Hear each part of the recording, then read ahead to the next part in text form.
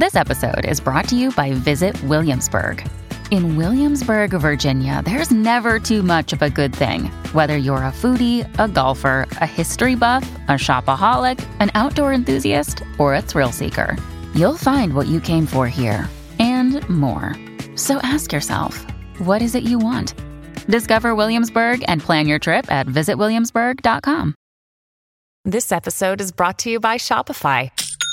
Forget the frustration of picking commerce platforms when you switch your business to Shopify, the global commerce platform that supercharges your selling wherever you sell. With Shopify, you'll harness the same intuitive features, trusted apps, and powerful analytics used by the world's leading brands. Sign up today for your $1 per month trial period at shopify.com/tech, all lowercase. That's shopify.com/tech. Another day is here, and you're ready for it. What to wear? Check. Breakfast, lunch, and dinner? Check. Planning for what's next and how to save for it? That's where Bank of America can help. For your financial to-dos, Bank of America has experts ready to help get you closer to your goals. Get started at one of our local financial centers or 24/7 in our mobile banking app. Find a location near you at bankofamerica.com/talktous. What would you like the power to do? Mobile banking requires downloading the app and is only available for select devices. Message and data rates may apply. Bank of America N.A., member FDIC. Welcome to the New Books Network. Hello, everybody, and welcome back to Scholarly Communication, the podcast about how knowledge gets known. I'm Avi Stamen, co-host of Scholarly Communication. When I'm not podcasting, I dedicate my time to my lovely family, mountain biking, and running my company, Academic Language Experts. At Academic Language Experts, we help academic scholars, researchers, and science professionals with translation, editing, writing and publication support, and other help to promote their research. Today, I'm delighted to be joined by Anna Gubrauf-Arenas. A word about Anna. So Anna is the Marie Curie Research Fellow at the University of Groningen. Her project looks at the impact of machine translation on translation creativity and the reader's experience in the context of literary texts. Anna is also a senior lecturer in translation and multimodal technologies at the University of Surrey, where she is a member of the Center for Translation Studies. She has worked for more than 20 years in the translation and localization industry in roles that range from translator to operations manager. She has authored refereed articles and book chapters on machine translation, post-editing productivity, quality and experience, pre-editing and post-editing, reading comprehension of machine translation output, translator training and creativity, and reading experience with different translation modalities. Anna, thank you so much for joining me today. It's really a pleasure to have you on. Thank you for inviting me. Oh, it's the pleasure is really all ours. In fact, when I came across your article in Slater, which we'll talk about a bit later, a few days ago, I said this is a woman who's working on really interesting research, and I most definitely have to have her on. Okay. So maybe for starters, Anna, you can tell us a little bit about how you got into the world of translation studies as an academic field in the first place. Well, I studied translation and interpreting a long time ago. I was always interested in English, and I studied English when I was very young. And then I did an exchange program in the United States. And when I came back to Granada, Spain, I decided to study translation and interpreting. So then I worked as a translator and interpreter, well, mainly translator, for 23 years. And in this period, at the end of this period, I decided to do a PhD on translation studies with Anthony Pym, who is a very reputable and famous translation scholar. Because of this professional experience, my interest in research was geared towards machine translation because as a practitioner, I was confronted with machine translation and I wanted to know, at the time it was very, very bad, the results. But I was curious to know if it would really help or not translators. So that's how I came about. So can you tell us a little bit about the evolution of machine translation, sort of what are the underpinning foundations of how it's built or how it's evolved over time. And I also want to keep in mind that because we have a scholarly audience, I'm sure our audience would be curious to hear about applications for them in their own research as well. Well, machine translation technology is actually dates back from the Second World War, because Americans were trying to decipher what the Russians, were saying. So it's quite the origin is quite. I don't want to say old, but dates back from the Cold War, post Second World War. But it wasn't usable in those days. When translators started working with it, was maybe in the around the 1980s or 90s, when the paradigm then was what was called rule-based machine translation. And to explain that very simply, you created the rules for the language and you created the dictionaries of equivalencies. It wasn't as simple as a dictionary, because you had to, obviously, for each word, you had the root of that word and then the different endings and everything, had to be coded. But it resembled a set of rules that you program for each language and its equivalence.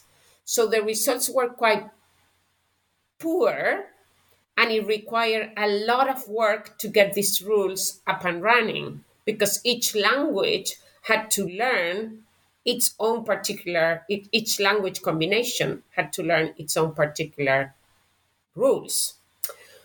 But with the advent of internet and all this parallel data that translators had actually produced, some monolingual data, but mainly a lot of bilingual data created through translation memories and CAT tools, then there was available a lot of digital data that was bilingual and that was parallel. So you had one English text and your parallel sentence.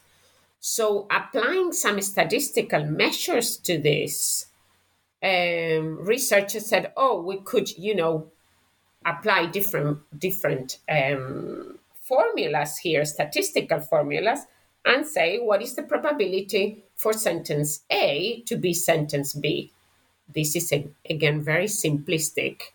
And this was the second machine translation paradigm, which is statistical machine translation. I mean, there are a lot of variations in this. I'm just summarizing. And the results were much improved. And what was better was that it was much easier to get an engine up and running quite quickly, because you didn't need to set up all these rules. You could have a model, and this model will learn from the data you fed the model. So you just needed basically loads of data. And this became known as, data is gold, because data is what you needed. You didn't need the rules anymore. Of course, there were some hybrids that used data and rules. And I think all the times there are all these hybrids. And then the latest paradigm, which is the most recent one, the one that we have been using for the last maybe 5 or 6 years, is the neural machine translation, which has become more complicated for us to understand. For us, I mean, people that come from the humanities or a linguistic background. But basically is, as computers have a lot more power to compute, neural machine translation doesn't look at so much. It converts, I'm going to try to explain it because it is difficult even for me to understand it. It converts sentences into vectors, into a mathematical operation. And these vectors then, you run them through the model, and according to their position in the sentence and the position in a lot of corpus, it gives you an output vector. So it's all mathematical now. And that's why people say, or not even the people running the models know what is happening inside the model, which SMT, we knew more or less how to tweak the system to get better results because it was working with not as a vector level, but as a n-gram level. I hope I'm not saying anything that is wrong.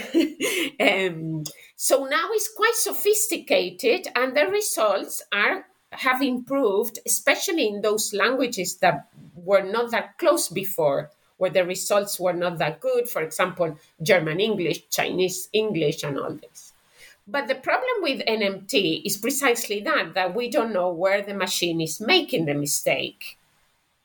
And sometimes the machine does its own translation and comes up with either new words that do not exist or translations that sound very fluent, but it's not what the source text says.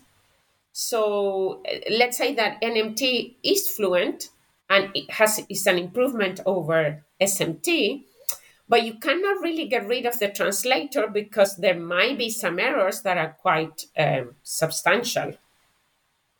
So this is more or less the evolution. So in practical terms, ORMT was kind of difficult to build. So only, the European Parliament, the European Commission, and big companies could implement these models.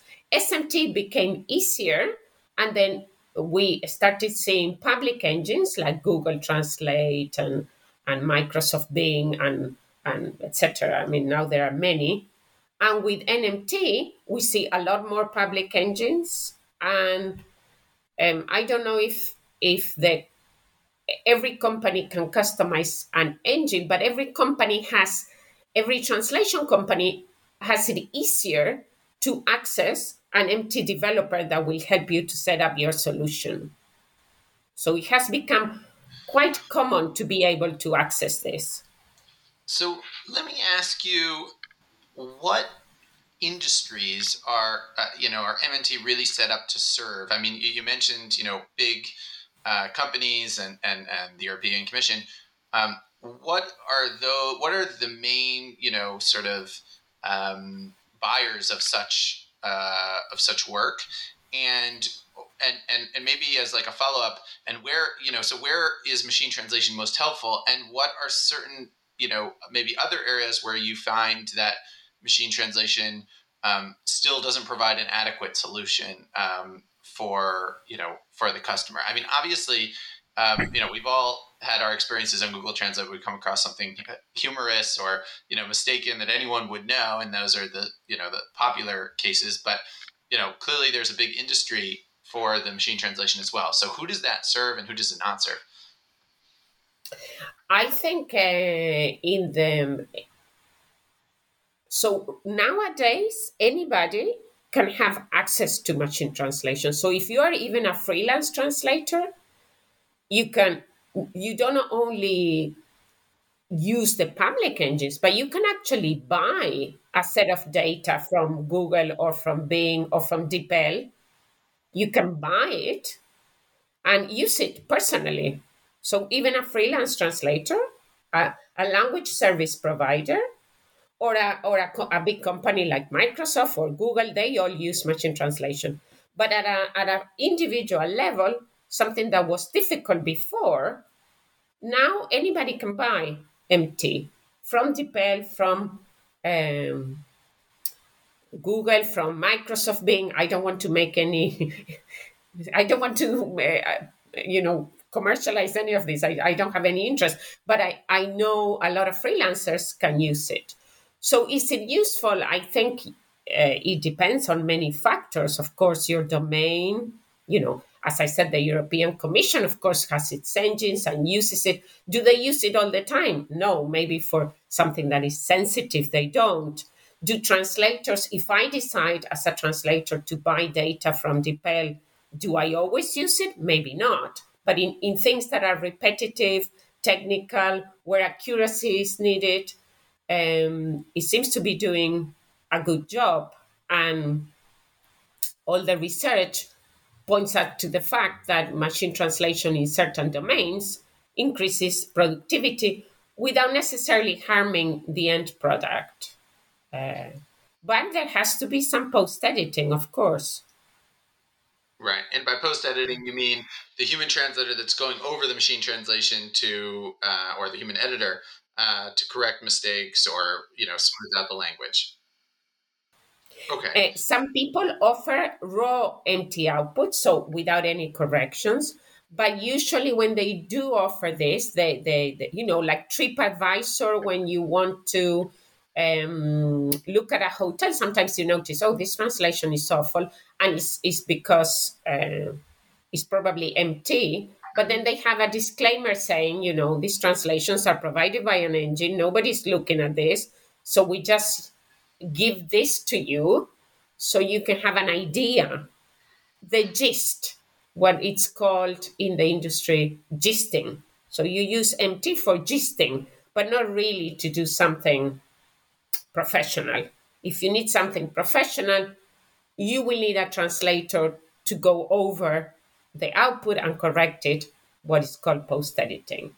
Okay, so that sort of brings me as a lead-in to your study, which is how I came across your work in the first place, which really is fascinating. Reading an article on Slater, which is an industry magazine in the language industry, about a study you did trying to understand and measure reading comprehension and reading interest on the part of specifically in the field of literary translation. So can you tell us a little bit about the background for that study that you did and kind of what were the results that you found? So I had been studying how MT was used with technical text, and if it was useful in terms of productivity, so if really translators were saving time, and if the final quality of this product that was done through post-editing was equivalent to the final product if a translator worked on her own, right? So I had seen that even though there was a high intra-subject variability, so because translators are humans, for some it's a big help, for others it's not so much. So obviously it's difficult in translation to say machine translation is always helpful, because obviously people have different experience, they type faster or slower, they have different knowledge of the domain they are translating. But overall, we could see that in a technical domain, machine translation help in productivity without harming the final quality of the text. But then I became curious to see if this was the case with literary translation, because, of course, as I explained in the beginning, now we had NMT, neural machine translation, and everybody no. Some NMT providers were claiming this human parity between human translation and machine translation, saying it's getting so good that you cannot even tell the difference between one and the other, which of course is not true. It's the way they do the mathematics to achieve this human parity. But it is undeniable that NMT offers better results. So I wonder, is it really good to use in something more creative?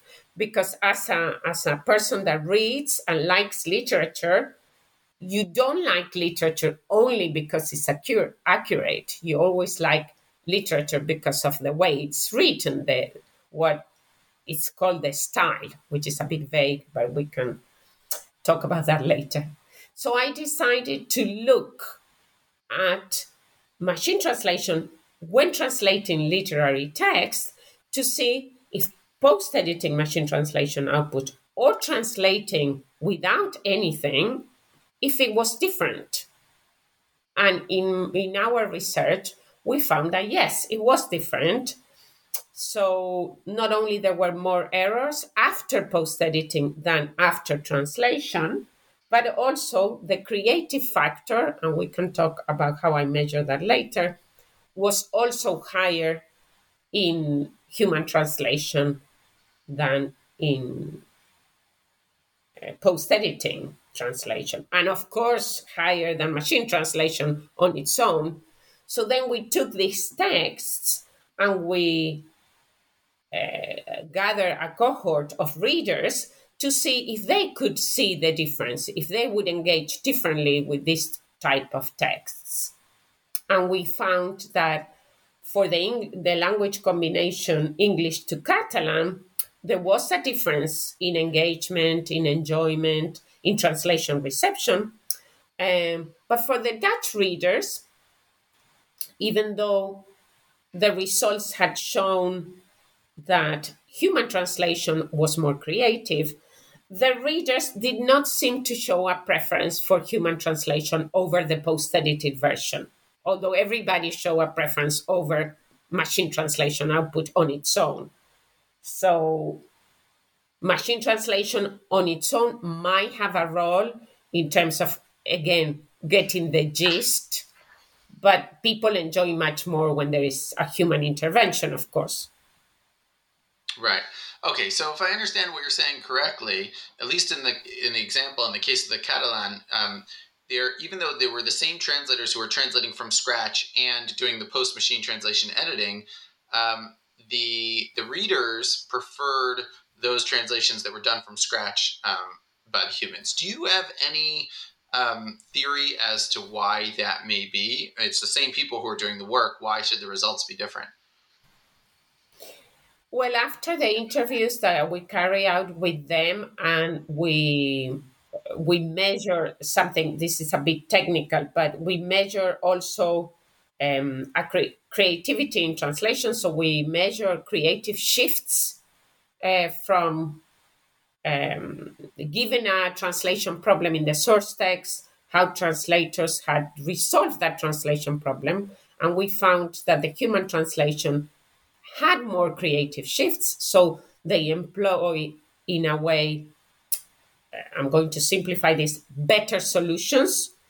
But when they were post-editing, they found the text already there, and this constrained a little bit the productivity. So the process by which you have a problem, you think about alternative solutions in your head, and then you decide one solution.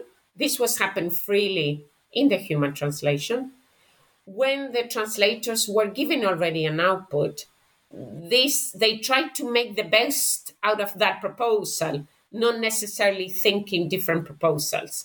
And this seemed to have been a factor. And they said also this in the interviews. Now, we provided them with the output by default, so they had to post edit already an output. It's different, I think, if you use the output once you have started thinking. We didn't test it that. So we didn't say, okay, this is the source sentence, think of solutions, and then we'll give you the output, and now you post-edit it. We didn't do that because obviously that's not the way it's normally done. Normally, translators are given the output and asked to post-edit. So this constrains their creativity. Not only the Catalans, but also the Dutch said the same. And the reviewers that review the translations also said that the human translation in both languages was significantly better. Well, significantly, not statistically, because we only had, obviously, 4 translators, but that it was better in terms of errors and creative shifts, the Dutch and the Catalan. But the readers in Catalan seem to like more the human because of this creativity. But it appeared that the Dutch thought that the PE and the human was of equal, let's say, they like it equally. And our theory, or our hypothesis for that, is that the source text was in English, It was a short text written by Kurt Vonnegut, the American writer. So my hypothesis is that Dutch readers are very used to reading in English. Therefore, a text that is so close to the English text doesn't bother them.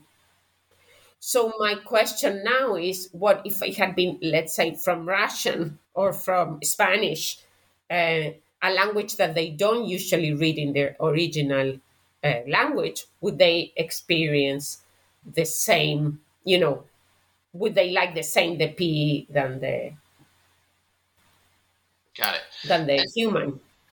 When you need mealtime inspiration, it's worth shopping Kroger, where you'll find over 30,000 mouth-watering choices that excite your inner foodie. And no matter what tasty choice you make, you'll enjoy our everyday low prices, plus extra ways to save, like digital coupons worth over $600 each week. You can also save up to $1 off per gallon at the pump with fuel points. More savings and more inspiring flavors make shopping Kroger worth it every time. Kroger, fresh for everyone. Fuel restrictions apply. And I want to circle back around to, to our audience, which is really, probably has an interest in the academic side of this. Would you categorize, you specifically did this study using literary text. So I assume, you were talking about a literary novel. But would you categorize academic texts more on the long lines of creative texts, or would you categorize them more, that which may be more difficult and require more human creativity, or would you categorize them more on the technical side? And do you think there's maybe a difference between humanities, social sciences, and maybe STEM fields in this regard? I think there is a difference, of course, because in one you might give a lot of hard data, and not in all the humanities, but in certain aspects of the humanities, all soft data. You're using words to explain nuances, and these nuances sometimes are not understood by the machines because the machine looks at probability.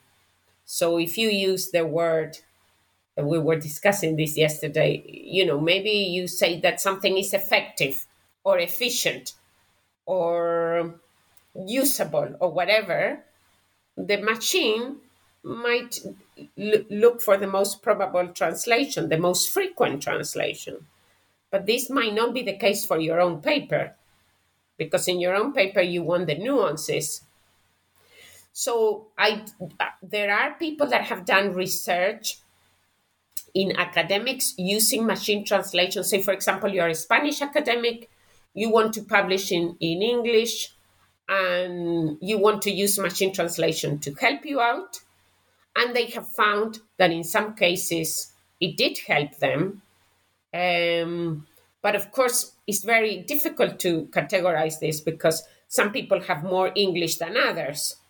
So some people did more edits than others, etc., because they wanted to change. Me personally, and I wouldn't trust machine translation to do the translation of one article that I have published, but I could use machine translation and then post edit just to save myself maybe translating from scratch.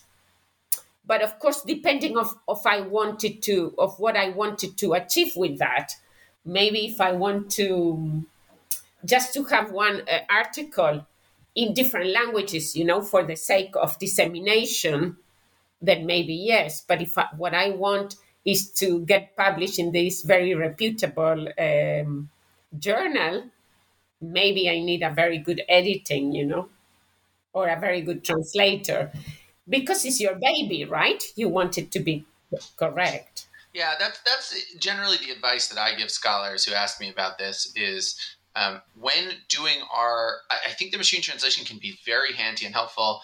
First of all, when we're doing our literature review, if there's literature in other languages and we want to understand, yes, what other scholars are saying in other languages so that we're really being inclusive and making sure that we're covering the literature, the existent literature in a proper way. So, just to get an idea of who's talking about what in the field, I think could be really important and valuable. Sometimes students who come to us and want to understand what a paper is saying for their own studies, it can be very valuable. I think where the lack of clarity comes along is when scholars confuse that to trying to use it for their own publications. And like you said, they may or may not, depending on their level of English, be able to post-edit, and they may or may not be able to identify the false positives, the mistakes that are introduced into their research. As a result. A machine translation can turn a negative sentence, I do not, into I do. Something that simple can be a problem. So every time I have negative sentences, I always make sure that the output is, because it can make this mistake, because obviously there are more frequencies maybe of that sentence in the affirmative than in the negative. So it's not a small mistake. It can turn out to be a big mistake, for your article. Yes, indeed. And all it takes is one, right. All it takes is one or two mistakes for the reviewers to say, well, you could have two problems. First of all, you can, the reviewers can reject an article because of, an embarrassing mistake. And then, or the reviewers can also miss it, and then it gets published, and then, it can get retracted because of such a mistake. So there's definitely, Yeah, I read a lot of articles that are very boring, and not that I like it. They don't tell a story. They just dump a bunch of data, which for me is not really maybe academic writing. It's just, okay, you're just dumping a lot of data together. If you're telling a story, I think machine translation tends to make that story a bit dull, duller. It's more boring, because the structures are very always the same, while you as a person tend to use these connectors and change the connector and obviously look for this style that makes it more appealing. Yeah. And of course, in machine translation, garbage in, garbage out. We all know this, right? If your manuscript is full of typos and spelling mistakes, the result is going to be terrible. While a human translator will detect your mistakes and fix them, right? Yeah. So. Yeah. I think. Two main things.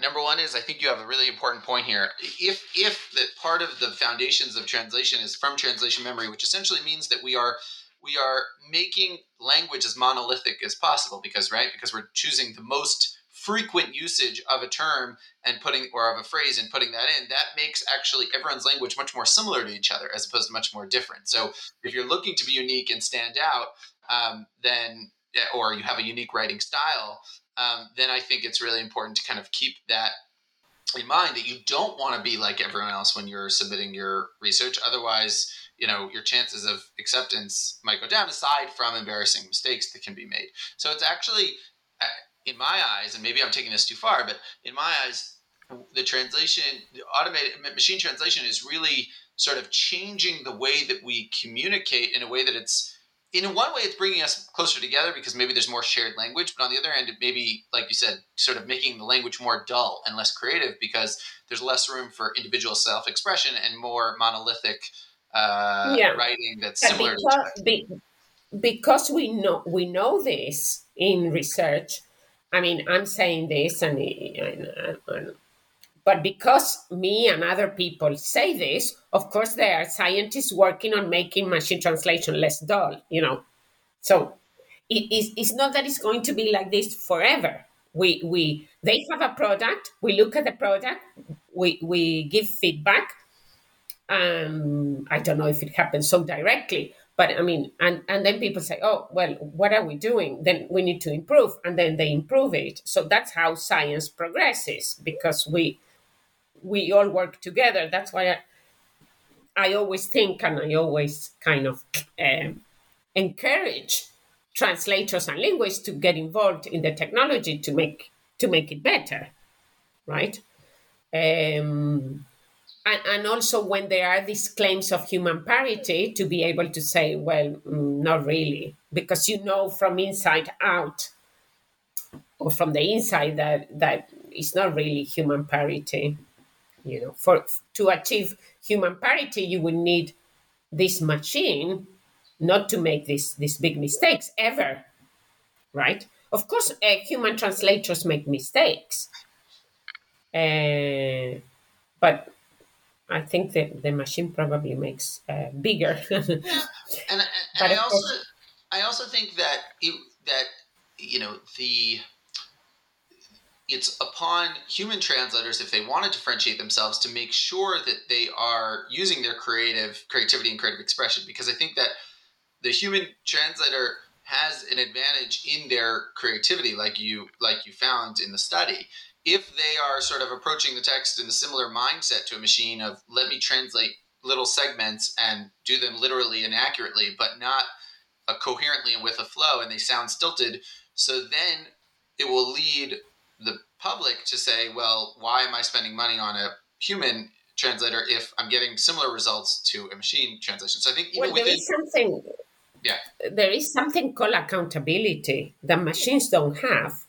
So you're also using a machine, a human or a translator, because a translator or a company is accountable. So you want to say, look, I found an error. Why did you make an error? You can have this dialogue. If you use a machine, at the moment, machines are not accountable for anything. If you make a mistake and your article doesn't get published, you're not going to go and complain to the machine. The machine is not accountable. This is a big problem in AI at the moment, because we have machines doing a lot of things, but if they make a mistake, if I have to insure a car without a driver, what am I insuring? Who is accountable here? The company that runs this, or what's the story? So this is a big debate that I cannot get into, because I don't have the legal background, and it's not my field, but this is a problem. But in translation, if you are doing something, machine translation really works well in very repetitive texts, that if you're translating a website with little strings that get repeated over time and you're just changing them, maybe it's useful. But as soon as there is some kind of translation problem, because there is a new word, neologisms, anything that requires creativity, the machine doesn't do that well. At the moment, of course, we don't know how these machines are going to be improved by people, by scientists. But at the moment, when faced for a problem, they will look for the standard solution. And that doesn't work. Yeah, that's one of the things that I tell academics as well, is the level of repeatability in academic texts is low relative to other kinds of texts, because everything needs, right? If you're too repetitive of another text, you'll be flagged for plagiarism. So there may be similarities in certain fields where there's enough written about it, but actually with every text, every article, every book needing to be unique, and having such super niche fields in certain areas, it's sort of hard to get the level of repeatability and the mass quantity of data in order to really, to really get it to a point where it's very helpful. Although, like you said, also you are creating new things in academic writing, hopefully. So you create new things and right. I really appreciate your time. You've been really generous. One last question, and I don't know if this is something that you've delved into or not at all. What is there a relationship between the machine translation and machine editing? So Grammarly or any of the other softwares that are out there, or are they two totally different technologies that are working on different premises? I don't know enough to know, the kind of background algorithms that Grammarly uses and how are those similar to something that an engine would use.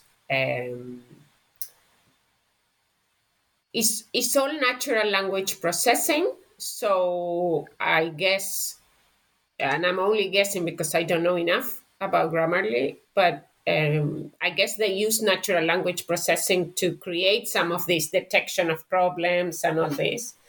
And in that way, it's similar because it's all the field of natural language processing. But machine translation is like a subfield because you're transferring one language to the other. So the technical side is a bit more complex when there are two languages involved. You need to tweak the models in different ways. But I think they all use natural language processing and all the techniques that are available in natural language processing. Yes. So they have something in common. Right. And this has been really insightful. I'm sure we could continue chatting for the next 2 hours, but I know that you're busy and I want you to be able to get back to your day. I wanted to thank you very much for coming on today. If someone does want to see more of your research or your study or any of the other work, is there a good place to connect with you or to kind of follow what you're doing? Good question. I should probably have a website, right? Well, I page or anything like that. Yeah. Our articles are in arXiv, which is this database of scientific articles, especially technical articles, but also in the page of University of Groningen, they can find my name and then look at my articles. Okay, wonderful. Or they can contact me by email. Just like I did. Exactly. Everybody likes to be read, The other academics, I'm sure, they share this with me. We work in isolation, and when somebody is interested in your work, you are delighted. So they can also write to me, of course. Yeah, well, I think just the entire industry. I'm not sure that academia as a whole necessarily is familiar with the industry of, or the academics, subject of translation studies and editing studies and sort of what goes into that, studying some of the technologies that are powering some of these innovations. To me, it's a really unique, interesting cross kind of between, on the one hand, humanities theory, but also, very technical sort of machine algorithms, and trying to bridge that gap is a really unique challenge. And I think you've provided us with really interesting insight into how it's been tried to be done in the past, and what are the successes and what are some of the shortcomings, and also kind of what's on tap, what we should be looking out for in the future. Yeah, and what these scientists are, people talk about neural machine translation as if it's something static, but it's constantly changing. It's constantly people researching and people trying to improve it. So, of course, I did this study, and we all check DeepL or Google Translate, and we make certain conclusions. But this is not a static field. Next year, it might all be different, right? Or improved. Right. Yeah. In terms of creativity, I mean. Right. Interesting. All right. We'll keep our eyes out. Thank you so much, Anne. I really appreciate your time today. Thank you.